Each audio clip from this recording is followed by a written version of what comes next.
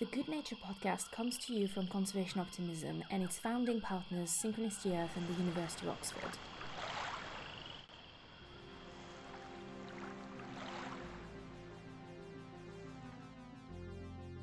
Welcome to Good Natured, a podcast where you can join us for uplifting chats that shine a light on conservation challenges. In each episode, we interview an inspiring conservationist. Our fascinating guests come from many backgrounds: artists, scientists, activists, and many more. I'm Sophia, a PhD student focusing on marine conservation. I love doing science and telling stories through film, writing, improvised comedy, and now podcasts. And I'm Julia, a science communicator and journalist. I'm passionate about sharing what people are doing to make the world a better place.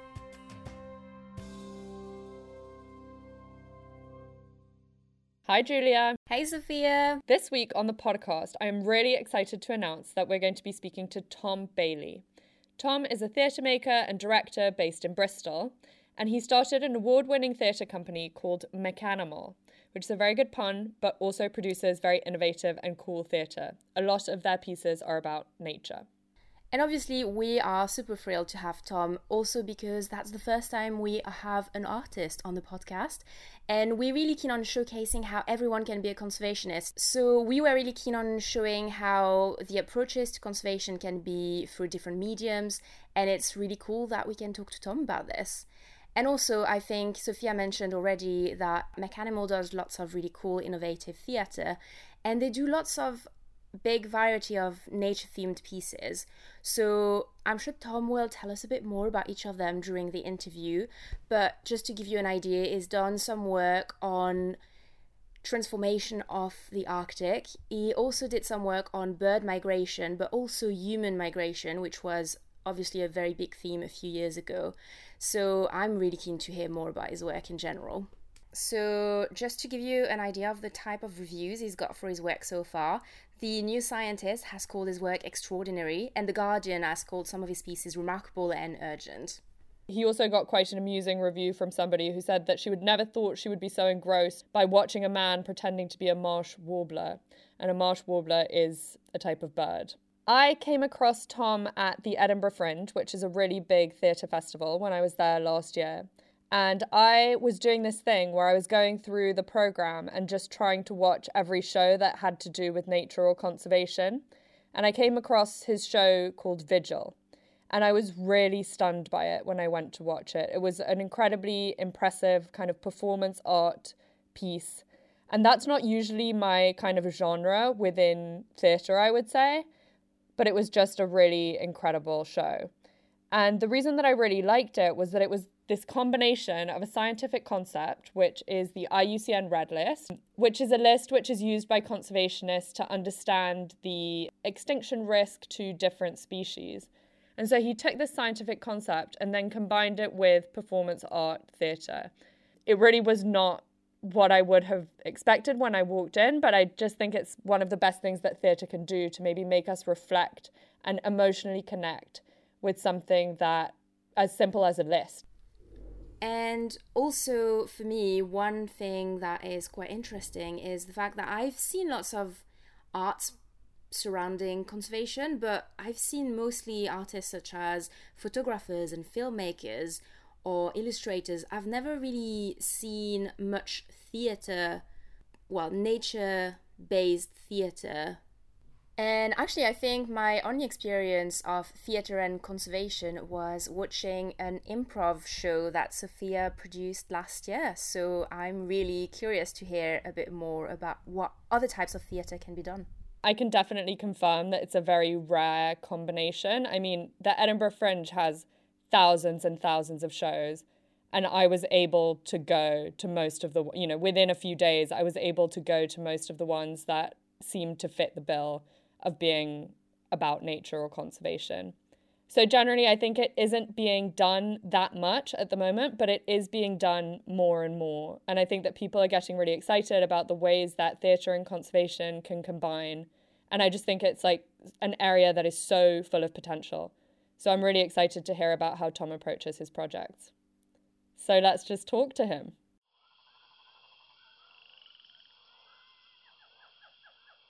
Hi Tom, we're so excited to have you on the podcast today. We've been really keen on talking to artists on the podcast, so that's really brilliant that we've got you. And I guess one way to start today's episode would be for you to tell us a bit more about, were you always passionate about theatre and the natural world, or how did those interests emerge for you and how did you start to combine them? Theatre and the natural world, in terms of, I guess, interests for me.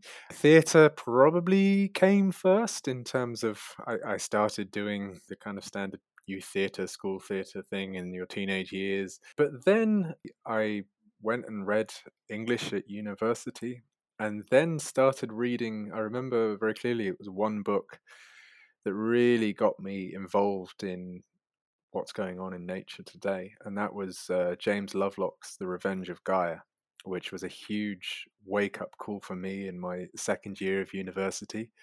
And basically, I sort of felt like, personally, I wanted to shelve all kind of like theatre plans and plans for maybe training further in literature or theatre to kind of do something about or involved in climate change. And so I finished my degree and then I took a master's in looking at how climate science was communicated through language and reportage. I mean, how was this very disturbing climate science meeting the public sphere in authors like James Lovelock, Tim Flannery, people like that? And so did that, and then I think tried for a few years to get involved more strongly in climate activism and conservation roles. I found that with an English degree, I got pushed towards sort of media related roles, writing related roles to do with conservation and sustainability.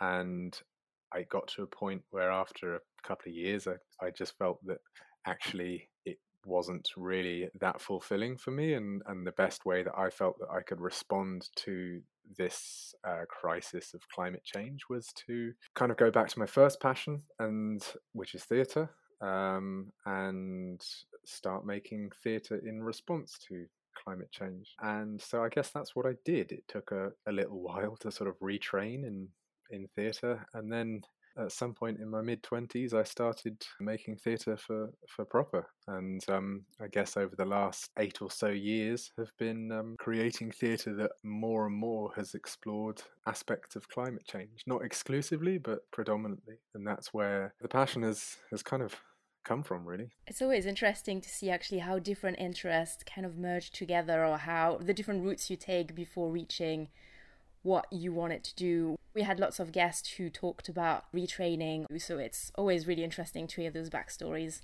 I certainly found that I felt that our education system here in the UK pushes you into making choices very early and limit possibilities. For example, quite early on, you're basically asked to choose between science and arts. And that's maybe in terms of our broader cultural division between science and arts. Maybe that has something to do with the education system and the choices that we're asked to make at a young age when things aren't necessarily clear for us. I guess at some point you're asked to choose: are you going to be a scientist, or are you going to not be? You're going to be something else. Well, you're talking to the right people. I mean, I definitely kind of bounce back and forth a lot between science and then different types of art. And I think that, it's unacknowledged just how much they can inform each other. What inspires you when you're starting to develop a nature-based show? What kinds of materials or practices do you draw on? Good question. So I guess it's very different for me in terms of each particular show. So a nature-based show can well, for me, take many different forms. And I think, just to kind of give listeners an overview, I've made work that explores genetics. I've made work that explores migration in both humans and birds. I made a show last year that explored mass extinction and species extinction. And I'm currently making work one project that is exploring the current transformation of the Arctic, and another one that is looking at copper mining and mining more broadly, extraction more broadly. So I guess the nature shows that I make are very different in both form and content. In terms of what inspires me, it can be a number of things. Sometimes it's I mean, for instance, in the Extinction show, it was the fact of the sixth mass extinction, and that just kind of stayed with me for a long time, and I wanted to make a kind of response to that. So in terms of the inspiration, it tends to be a fact or a happening that's going on. For instance, the mass migration movements of people happening still happening, but more notably happening in Europe a few years ago. That was really sort of playing on my mind. So it tends to be kind of things I see happening now that I feel are really pressing issues around nature and the way that society and people understand and connect with what we call the natural world. And I try to just tap into that area and see what kind of work I want to make.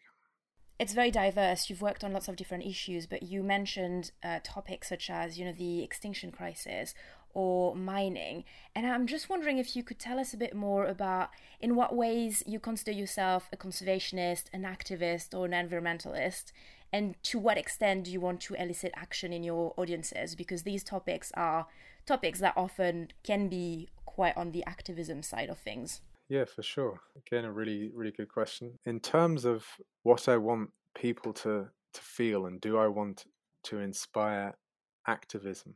I mean, I come from the kind of political orientation, let's say, that urgent action needs to happen in regards to climate change, not just climate change, but the whole way that humans are going about viewing and treating and destroying the natural world. I mean, a whole just system change, but mind change, everything change needs to happen. And so that kind of underpins my work. I think I'm more exploring the artwork as not necessarily something that is trying to do the same thing as, say, an Extinction Rebellion protest. I think I see the work of art doing something different or offering a different space to audiences, or at least the work of theatre, because I guess it's a classic thing. If you go to the theatre or go and experience a work of art, and it's sort of like message drum banging, it's political drum banging, that tends to turn audiences off. We tend to kind of switch off as audiences if we're not given that space, that freedom to interpret, that freedom of inquiry as audiences. And so my approach is to generally invite people into more of a space of meditation and inquiry and hopefully curiosity and empathy. But I think I'm not ever trying to give any messages or say explicit things. My general focus is to ask people, to offer a space to people to look closer at what is happening. And when we do that, then I feel that is perhaps most helpful in the context of what is happening today in terms of climate change. Am I a conservationist? Yes, in that I want to help as much biodiversity continue to live and grow and proliferate as I can with the work that I do. I really love the idea of giving people space and freedom. That's a brilliant concept. It makes a lot of sense. When I went to watch your show, I found that I was really struck by it because I'm a PhD student. I work in a lab where we deal with conservation issues in a scientific way a lot of the time. And for me, the Red List, the IUCN Red List, which you featured in your show, gets a concept to me that we hear about all the time, think about all the time, but maybe don't connect with emotionally very much. But when I went to your show and I was sitting there, I was really emotionally overwhelmed and struck by the force of it. So in this show, you embodied a series of endangered animals and plants. How did you decide how to present a given animal, and how did it feel to impersonate them? What's kind of struck me and the creative team, because I don't at all make stuff alone, is the fact that where here is something very scientific that is used by conservationists and scientists every day, but at its core are these animal names, or species names, sorry.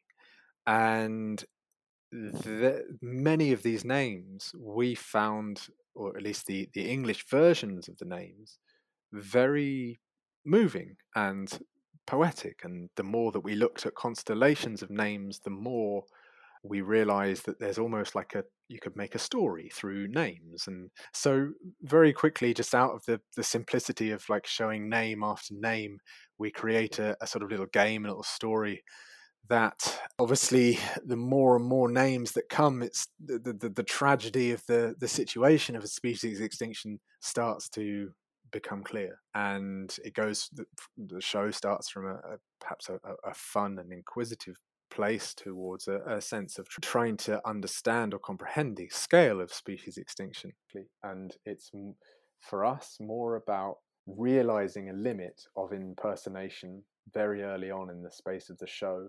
So the guy on stage tries to embody a deer, a mantis, but there were all sorts of questions about anthropocentrism and even like the ethics of impersonating other species. And so for about 75% of that show, the guy is kind of almost given up on the game of untruthful impersonation. It becomes very quickly a game of almost like slapstick. Oh, here's a silly name. Well, that sort of suggests this shape. Here's another name that sort of suggests this shape.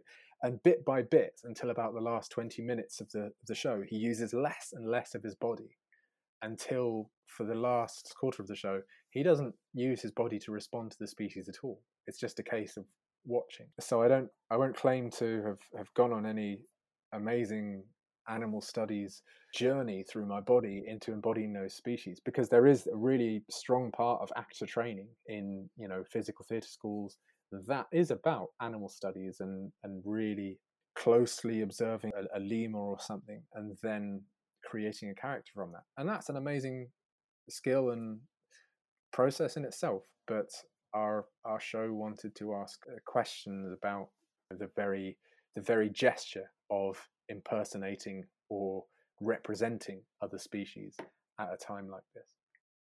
That makes a lot of sense. I remember sitting there and just one of the realizations that I had, I don't know how far into the show, but it was just like, oh my God, conservation is not actually about the animals.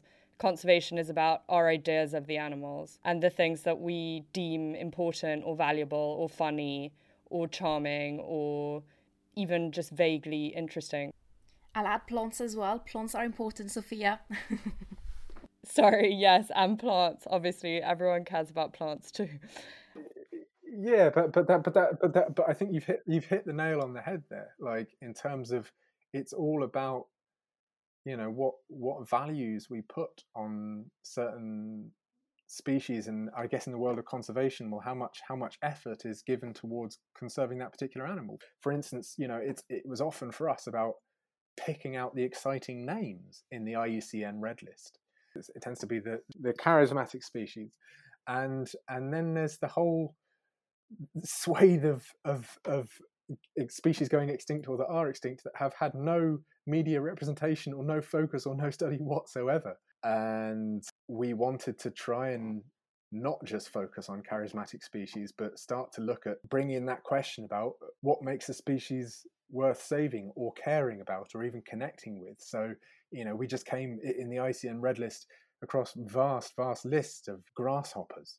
And so we wanted to go through all, I think 80, include all 81 grasshoppers in a single list. But then, only a certain percentage of the names in the Red List have an English name given to it. Otherwise, it's just a Latin scientific name. And just at the very end of the show, we try to present all the names, both Latin and English, in one go at the end of the show, like a sort of like war memorial style list. I'm just curious, Tom, about the fact that we're talking about extinction here, which can be quite a negative topic, obviously, because we're talking about species that are disappearing. But so when you look at conservation in general, what would you say makes you optimistic about the future of nature? Nature's pretty strong, and no matter what happens in terms of this climate changing, if we take a very, very broad look, nature will find a way. Nature will find a way with or without us as humans to create and proliferate, whether that's in the immediate future or a long, long way into the future. So that, for me, is on one side a pessimistic thought, but on the other side a comforting thought. I mean, I think you guys are doing a great and bold thing, because some of the conservationists I spoke to in the research for this, it's almost like there are virtually no positive stories in this topic of conservation, or that was a message that came across to me. It's very, very hard to see a really positive, good story that gives us like real cause for hope coming out of looking at conservation. It's really hard because there's so much species loss, so much territory loss and land loss. And I think I don't know, as an artist, it's really hard for me to say, like, what are my thoughts about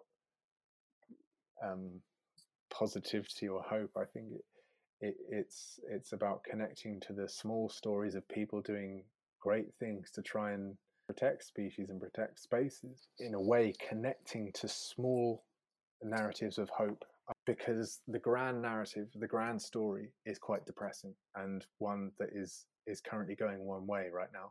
Just speaking more generally about theatre and conservation, what opportunities does the union of theatre and conservation create, and what makes the combination powerful? Yeah, personally, I love to work a lot with researchers in the work that I do. That's been a part of the process by which I work for quite a long time. I don't claim to be doing scientific research or be a scientist, and equally I don't claim to be communicating science. I'm always quite clear about that in the work that I do, and clear to the researchers that I work with that I'm coming to an artist in this project not to communicate the science. The key thing is finding the right researchers who can help me make the piece. So I don't tend to dig into scientific papers, because I find that for me as a theatre maker, the best way that I connect with people and research is through conversation. Scientific papers, of course, are important and interesting, but for me, it's partly about the research and the ideas themselves, but as much about the researcher and the researcher's opinions and getting to know someone. So theatre is an art form of community and liveness and empathy. And so what theatre can maybe bring to the table is those things. And if those things can help a wider public engage with the aims of conservation and engage more broadly with the natural world, then theatre can hopefully be a really exciting way of getting people involved and sharing stories about nature. You've mentioned already that you collaborate with lots of people, be it researchers, land managers. We know that you also collaborate with choreographers, composers. What do you learn from working with others in the process of creating a show? Yeah, wow, I learn a lot, each on different projects. So just to be clear again to listeners, I make devised theatre work, which is very different to a lot of the kind of theatre that we normally go and see. So with my work, I basically don't have a script. I start from ideas, and effectively I improvise a lot with those ideas and make a lot of mistakes and make a lot of wrong turns, and gradually, bit by bit, find out what the piece of theatre is. I guess in a nutshell, what I learned from working in this context from other people is that you've got to find your allies in terms of people who share your vision and my desire for a long form process. And I think more and more I learn to really try and listen to other people, and the more creative dialogue can go on between different ideas, the more fruitful the process will be for everyone and creative it will be for everyone. That's definitely something we've heard from other guests as well, the importance of learning from your mistakes. And we could stay here all day talking to you because that's been super interesting so far, but we're going to have to wrap up. So I think Sophia has a final question for you. Yep, so we have one question left. This is a question that we ask everyone who comes on the podcast, and it's a tough one. If you were to choose one organism to make a case for, what would it be and why? Oh, I don't know. How long have you got? I need to think about this one. In terms of the show itself, we all had our favourite species and our favourite animals, some with just for their stupid names. A Darth Vader, giant pill millipede, an arrogant shrew, things like that. But I think a particular species that has stayed with me, just thinking in the immediate past, because it's the first thing that sprang to mind. Coming back to the British landscape for listeners, I've just been stuck out in Brazil during coronavirus and have just returned to quarantine in Wales, so I guess I was struck by many things here, but actually I kind of really connect with the lowly bramble. I think it's a really beautiful plant, so I would make a case for the bramble. But out in Brazil, at least in tropical Bahia, I was really struck by this incredible little bird which is called a beija-flor, or a flower kisser. And it's like a little hummingbird, but it has the agility and speed and precision of an insect, and it basically shoots around and then with exact precision just hovers exactly on the spot, sticks its beak into the flower and extracts what it needs to extract. When you see them, they're just like, wow, I never knew that a species could move like that. It is quite incredible, if not sublime, to see an animal moving like that with such agility, speed, and beauty. I mean, hummingbirds are amazing, just incredible birds. Well, thank you so much for coming on the podcast and telling us all about the show and about your process and the way that you approach your work. I think it was a really amazing conversation. Thanks ever so much for having me, guys. Bye, Tom.